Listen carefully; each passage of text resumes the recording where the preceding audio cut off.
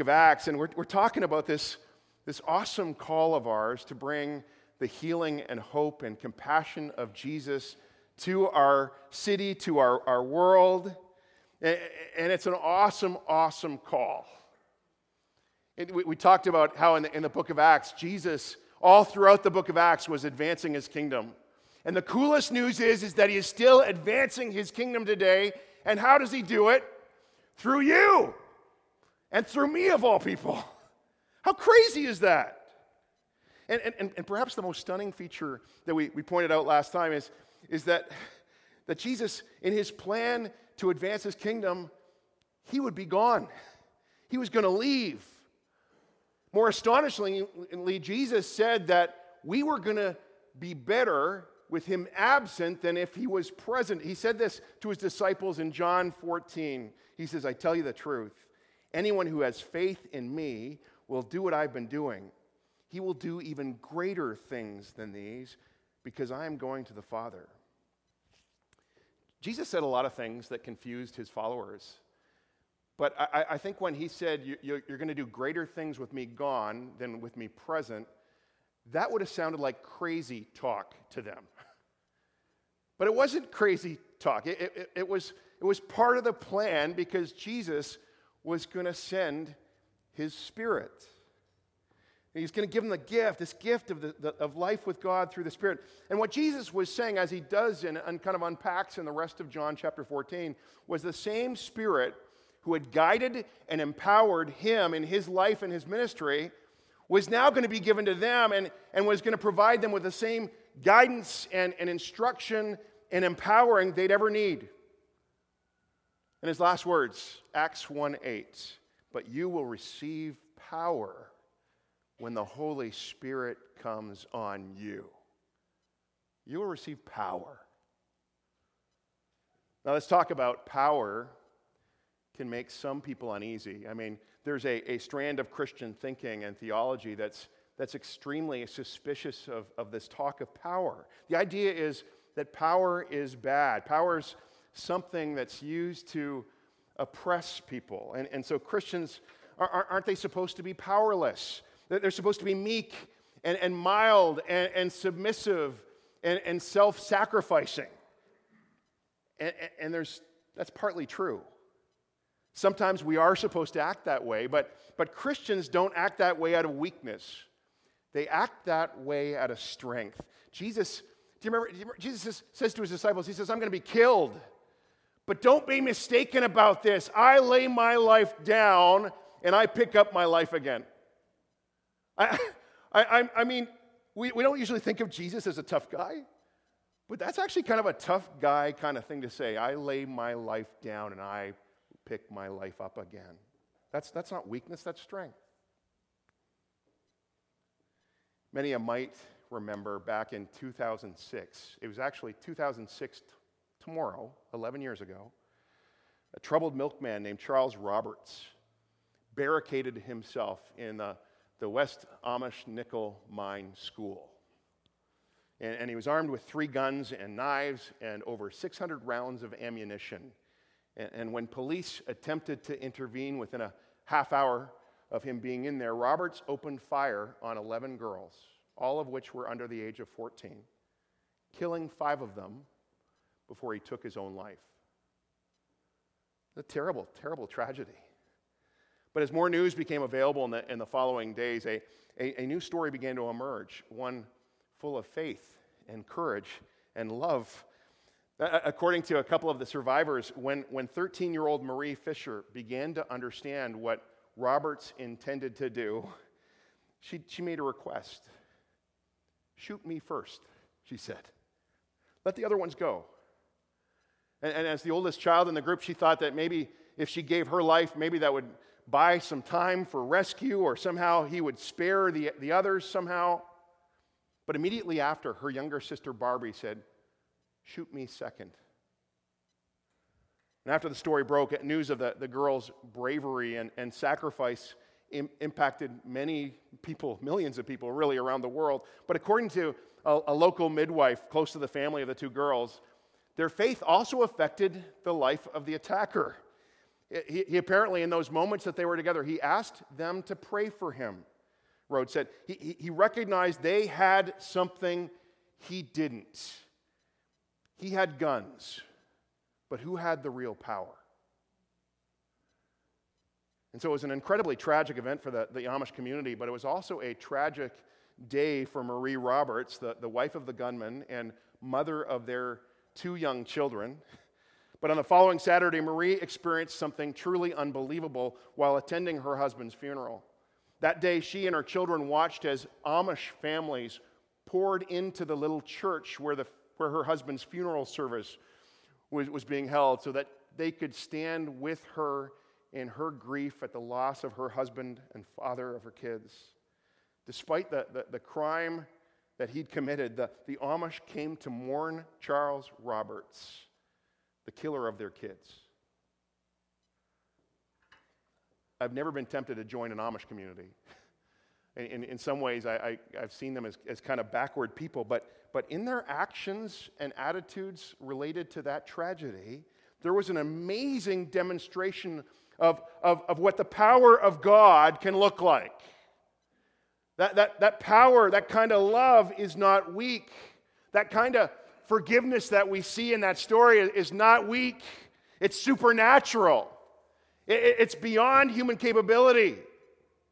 You know, there's lots said about the book of Acts when it comes to manifestations of the Holy Spirit's power, of miracles and signs and wonders. But is there not any greater sign than that? Of love? Of inconceivable forgiveness? I think one of the greatest wonders of the early church was the radical upside down kind of love that they demonstrated both for each other and for the world around them. 3rd century historian Tertullian, he said, "See how the Christians love one another." As I said last time, we're not going to become the kind of people who can live our mission of bringing the hope and healing and compassion of Jesus to the Tri-Cities and beyond without the power of the Spirit. And so our aim as a church is to become a people of the Spirit, to have the Holy Spirit so move in our lives and so move in our church that up there, that the kingdom of heaven kind of moves in down here. That the glorious future that Christ intends for all of creation, the renewal of all things, we begin to experience it here and now in greater and greater measure. And so today and next week, we're going to look at Acts chapter 2, and we're going to ask the question, how do we actually live with and in the power of the Holy Spirit? Before we move forward, let's just pray. Would you just bow your heads again? Father, we just acknowledge your presence here this morning. Father, Son, and Holy Spirit, you promise to be near when 2 or 3 gather in your name, and we gather in your name today, confident of your life and the availability of all that we might need for this mission you've called us to.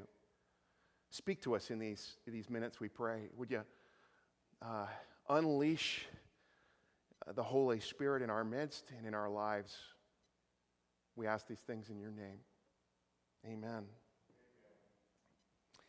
So if you have a Bible, you can turn to Acts chapter 2, and we're going to be looking at Acts chapter 2, just the first 4 verses, and we'll carry on next week. But do you remember Jesus had earlier told his followers to don't leave Jerusalem, go and wait, go back to Jerusalem and wait for the Spirit. And then comes the day of Pentecost. And this is what Jesus had been talking about and promising. And it reads in Acts chapter 2, verse 1. When the day of Pentecost came, they were all together in one place. Suddenly a sound like the blowing of a violent wind came from heaven and filled the whole house where they were sitting. They saw what seemed to be tongues of fire that separated and came to rest on them. All of them were filled with the Holy Spirit and began to speak in other tongues as the Spirit enabled them.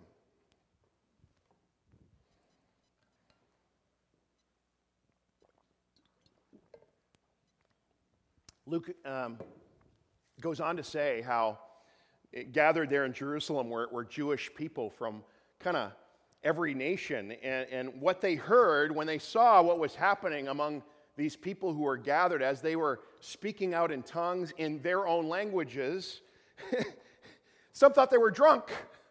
Like, what's going on?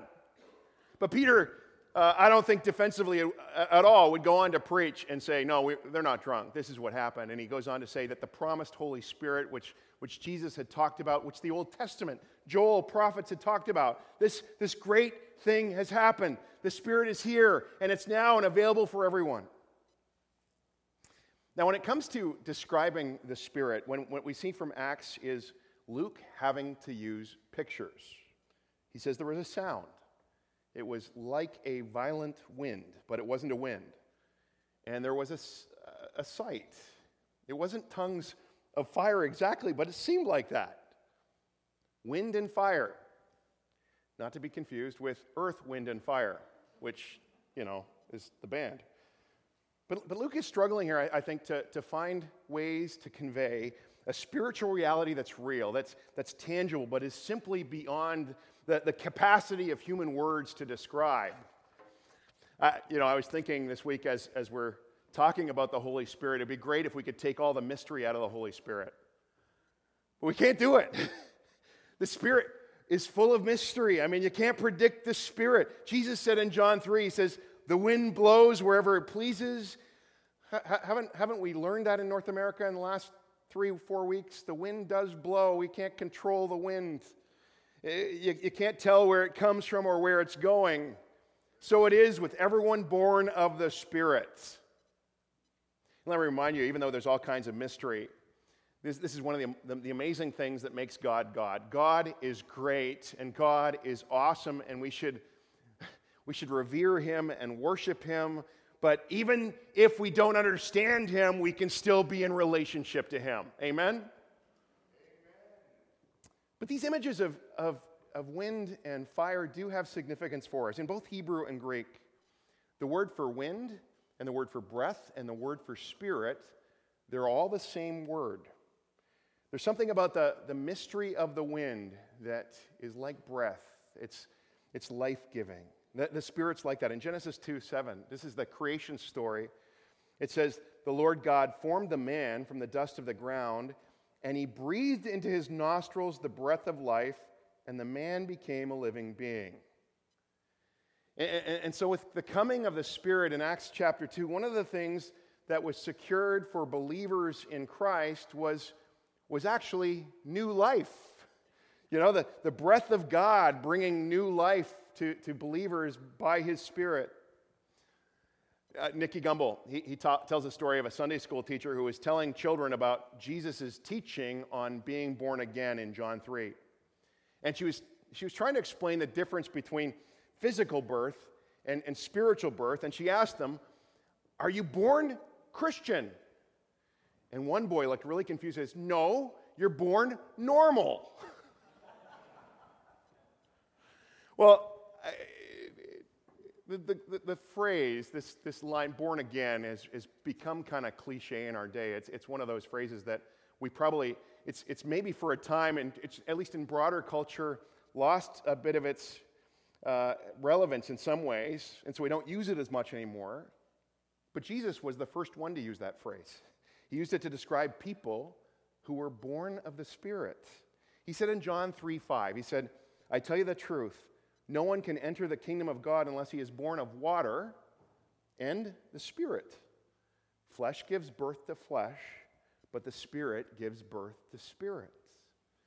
Jesus was saying that physical birth isn't enough. We need to be born again by the Spirit. That's what happens when we become Christians, when we become followers of Christ. Every single Christian, whether you use this language or not, you've been born again. And we may not be able to somehow, unlike a natural birth where we can go, that child was born at that moment on the clock. We might not know the exact time when it happened, but just as we know that we are alive physically, I hope you know that, we should be able to tell whether we are alive spiritually. And Jesus said that those early believers were baptized with the Holy Spirit. Scripture teaches that the baptism of the Spirit occurs when the gift of the Spirit is received at the moment when you put your trust in Christ. Well, what about those tongues of fire? Fire in Scripture was something that often accompanied God's revelation of himself, right? In the temple, there's the Ark of the Covenant, and it said there was this Shekinah glory. I kind of always pictured that as kind of a fire above the Ark of the Covenant. I don't know. What does a Shekinah glory look like, Lincoln?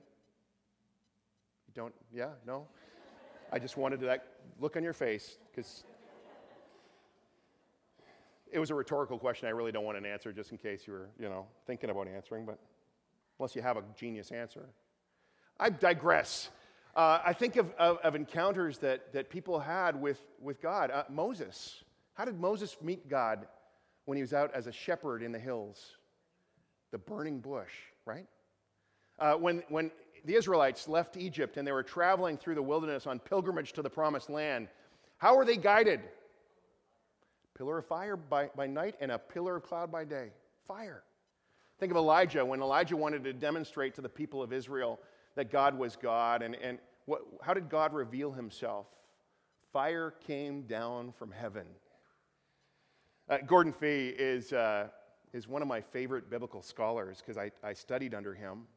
He's done an extensive amount of work on studying the Holy Spirit. He's described the Holy Spirit's predominant characteristic as being the presence of God, God's empowering presence. This means that we, through the Spirit, we can connect to God in all of his presentness. That through the Spirit we get a backstage, all access, VIP time with God. We no longer have to go through the hoops of seeing a priest or making a sacrifice or going to the temple. We can all do it because God is closer than you think. Paul says, don't you know that you yourselves are God's temple and that God's Spirit lives where? In you. Now lives in the believer. He says in Ephesians 2, he says, for through him, through Jesus, we both, he's talking about the Jews and Gentiles, we have access to the Father by one Spirit. Through Jesus, by the Spirit, we have access to the presence of God. God is closer than you think. When I was a kid, my dad was a pastor, and on Sunday after church, my greatest frustration as a pastor's kid was we were always the last people to leave. It was horrible. Son, you don't know the kind of, we leave actually relatively in a timely fashion. Back in those days where we walked to school in our bare feet and on broken glass,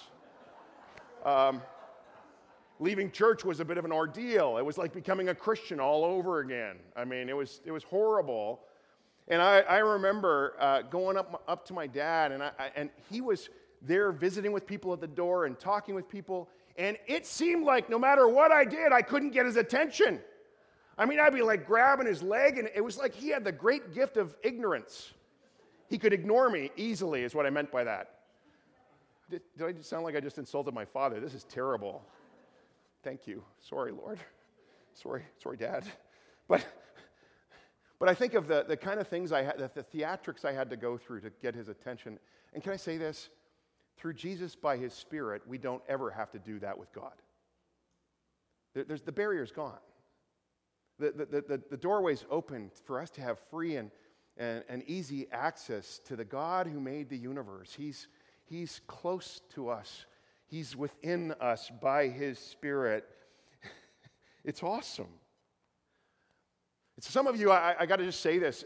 I think you've been jumping up and down for a long time and trying to pull at God's pant leg, asking him, bless me, bless me, bless me. I want you, God. And God's saying, you never have to beg. I'm right here. I'm right here. Sometimes stopping all the franticness is what you need, just to see that he's looking down at you in love.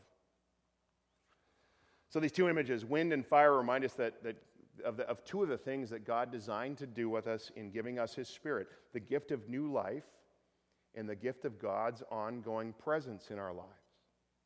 So back to our passage. Let me read verse 4 again. It says, all of them were filled with the Holy Spirit and began to speak in other tongues as the Spirit enabled them. Now to the really hard questions of the morning. What about us? What can be our expectations around the Holy Spirit? How do we receive the Holy Spirit? If we receive the Spirit, will we speak in tongues? After I become a Christ follower, do I need to be looking for some secondary type of experience? And I got to say this morning, I probably bit off more than I can chew. So bear with me. We'll get to part of this today, and we'll further unpack it next Sunday. But I want to just take a moment and share a little bit of my journey with this. I grew up in a church that really didn't talk about the Holy Spirit. It's like Father, Son, and that's all, folks. You know, or when we talked about the Holy Spirit, often he was described as the Holy Ghost, which as a young child growing up in the church didn't really endear me to, the Holy Spirit. I mean, ghosts. That's just not a great name for a kid. And my last couple of years of high school, I was going to a Christian school, and I hung out with a bunch of people who actually went to a church that actually focused a lot on the Holy Spirit. And actually, all the prettiest girls in my school went to that church. And so I was very tempted to switch membership there just for that reason. But once in a while, we'd get into these intense lunchtime discussions, and they'd ask me with great passion, Durwin, do you speak in tongues? Have you been filled with the Spirit? Have you been baptized with the Holy Spirit? All these kind of things. And they would like nail into me. Well, why not? If you haven't, why not? These girls were beautiful. But they sure were bothersome. And it was bothersome because I'd known that the closest I'd ever come to speaking in tongues was grade 6 French. Bonjour, comment ça va? Muchas gracias, señorita. I know that's German. I know that part. That last part was. But honestly, it left me with the question, am I missing out? Am I somehow, I began to feel that unless I had an experience like theirs, speaking in tongues being one of them, I was a second-class Christian. And so I was looking for an answer. Should I be looking for an additional spiritual experience? How do I get baptized or filled with the Spirit? And what do those two mean? And I think there's confusion about what happened in Acts chapter 2, because what happened there is really two things. First of all, it was the first giving of the Spirit. This is what we mean when we say the baptism of the Spirit, born again in the Spirit. But then a second thing happened. It says they were also filled with the Spirit. And I believe that Scripture teaches that the baptism of the Holy Spirit and the filling of the Spirit are two different things. The baptism of the Spirit, by the way, it's confusing because even today, depending on who you talk to, they get used interchangeably. So if you grew up hearing of it one way, let me try and explain how I read it. I'm not saying you have to believe this way, but I think Scripture makes a pretty good case for why these two things are different. Baptism of the Spirit being the initial gift of the Spirit to the believer. Filling is meant to describe our ongoing walk or experience of the Spirit. Receiving the Spirit can only happen once. You open your heart to Christ, and the Holy Spirit comes in. But being filled with the Spirit can happen many, many times.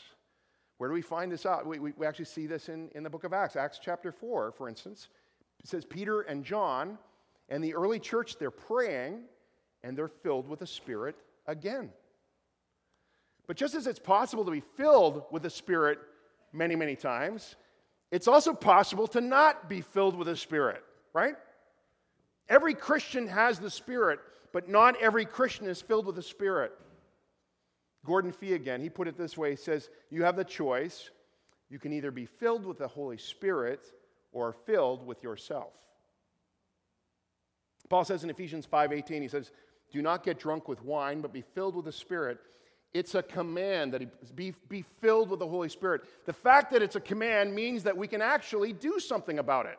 That it's not entirely, we're not just along for the ride on this one.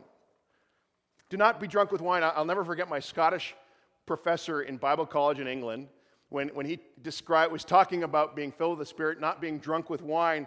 He was talking about Glasgow, Scotland, which at that time was the most violent community in all of the UK. And he said on weekends, they actually finally, in the 80s, put up surveillance cameras in the hospital waiting rooms because of the drama that would happen there. They wanted to record it for court purposes. And he says he was shown one of these videos by a friend of his where a guy walks in, stumbles in drunk, walks up to the front reception desk, and they're asking him all his intake information, his name and his address, and they said, "So what's wrong with you?"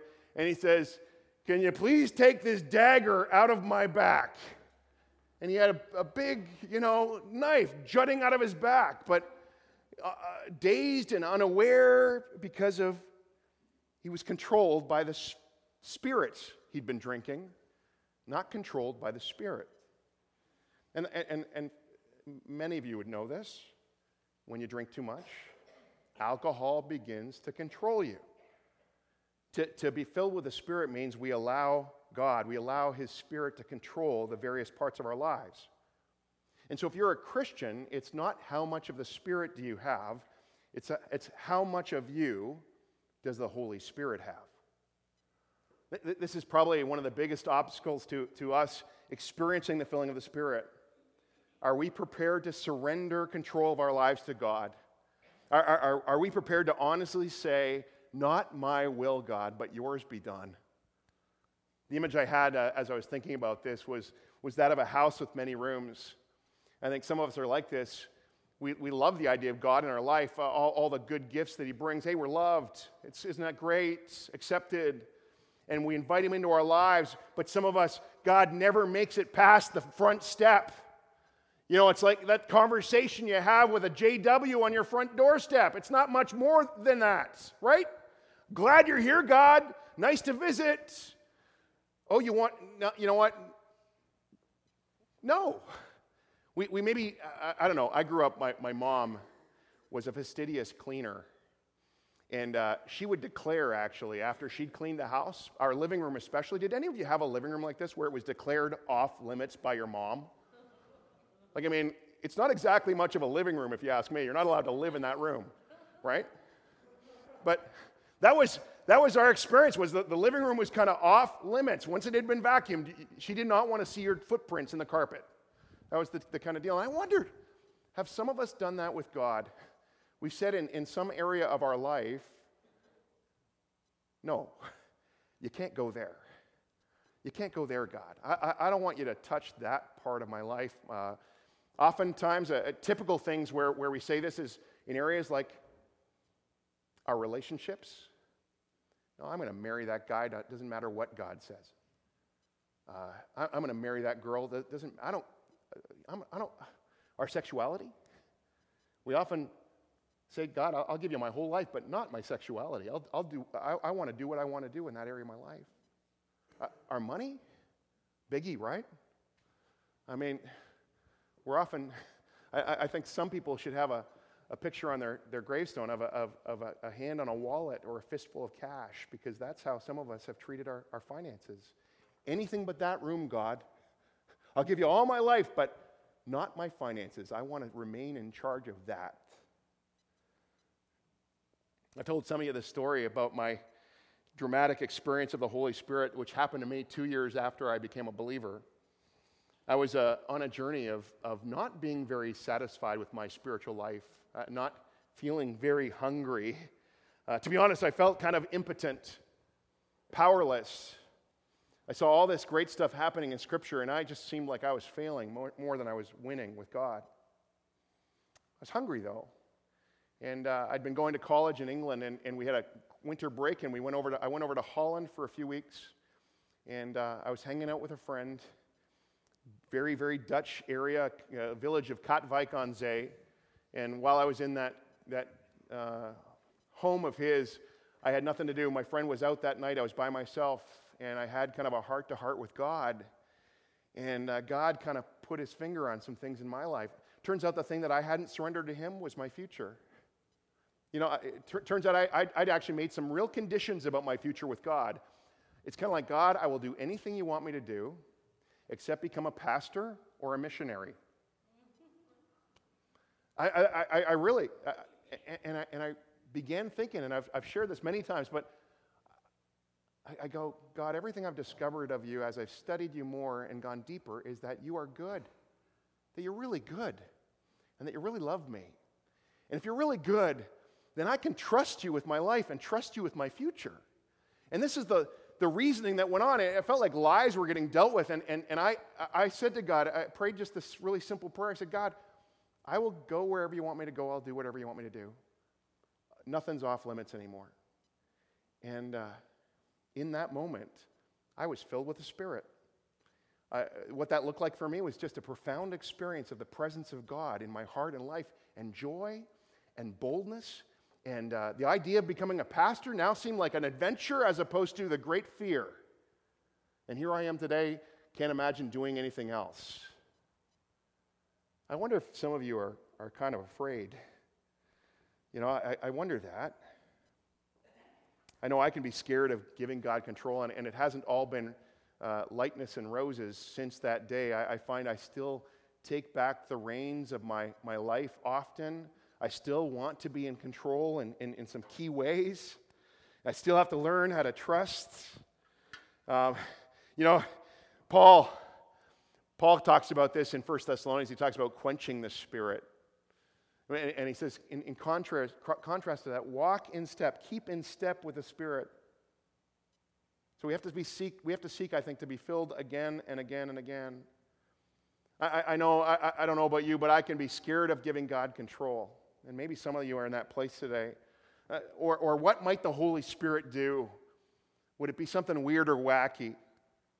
I would encourage you, if you're in that place where you've got some fear around this area, I'd encourage you to dwell in one part of Scripture. Go to Romans 8 and live there for a while. I don't think you can spend much time in Romans 8 without going, I think God has good things in store. Listen to these verses, verse 5 and 6. But those who live in accordance with the Spirit have their mind set on what the Spirit desires. The mind governed by the flesh is death, but the mind governed by the Spirit is life and peace. Did you catch that? The mind governed by the Spirit is life and peace. And then listen to verses 15 and 16. The Spirit you received does not make you slaves so that you live in fear again. Rather, the Spirit you received brought about your adoption to sonship. And by him we cry, Abba, Father. The Spirit himself testifies to our spirit that we are God's children. We are no longer slaves to fear, as we sing from time to time. But that's what a life in the Spirit can do in our lives. Life and peace and sonship and freedom from fear. Don't you want that? And isn't that what your heart's been longing for? So attractive. Back to my Holland experience here for a moment. It had a dramatic effect on me. It was like a second conversion. It was almost like becoming a Christian all over again. How will it be for you? I can't say, because Scripture doesn't say. There's no formula in Acts. The wind blows how it will. At 17, I became a Christian. At 19, I was filled with the Spirit. At 24, I received the gift of tongues. And I've talked to so many people, and I've heard of so much variety in their journeys. How is it going to be for you? I don't know, but I'd sure like to find out. I'd sure like to hear your stories as you journey like this. Now, what about that? What about this gift of tongues? We can't just leave it hanging on that issue. Tongues, by the way, is basically a supernatural gift from God that enables us to somehow communicate or speak in another language. Sometimes it's an earthly language. Somebody will speak something that's actually spoken in some part of the world, or it could be a heavenly language. Its purpose is really laid out in 1 Corinthians 14. You can go there and look, but it's really a sign to unbelievers. It's also a means of prayer language. That's my gift of tongues. It has been a method of me praying and being strengthened in my faith just through praying in tongues. And then the third thing is a prophetic word to the church. Often when a gift of word of tongues is given and then there is some kind of interpretation, it's a word from God. But the gift of tongues is a real gift of the Spirit. There are many people I know and love who have this gift. But let me say, there are many people I love and know and deeply respect that don't have this gift. They have other gifts. And if you seek that gift, that may be something that God gives you, but don't let on one hand, don't let the weirdness around this keep you from what God might want to do in your life. On the other hand, don't let it become a stumbling block to you if God doesn't give you that gift. I found a prayer that's helpful to me, and it's something like this: God, whatever you think I need, would you give me that so I can do what you want me to do? I like this paraphrase of 2 Corinthians 9:8. This is God speaking. He says, all the time, in everything, I'm always sending you everything you need so you can always do everything I ask of you. Talk about his all, everything, always promise. All the time and everything, I'm always sending you everything you need so you can always do whatever I ask you to do. And you know, I have this growing sense. It was confirmed our denomination had a pastor's gathering in Chilliwack this last weekend, and the sense that God has called Hillside Community Church to be a territory-expanding church.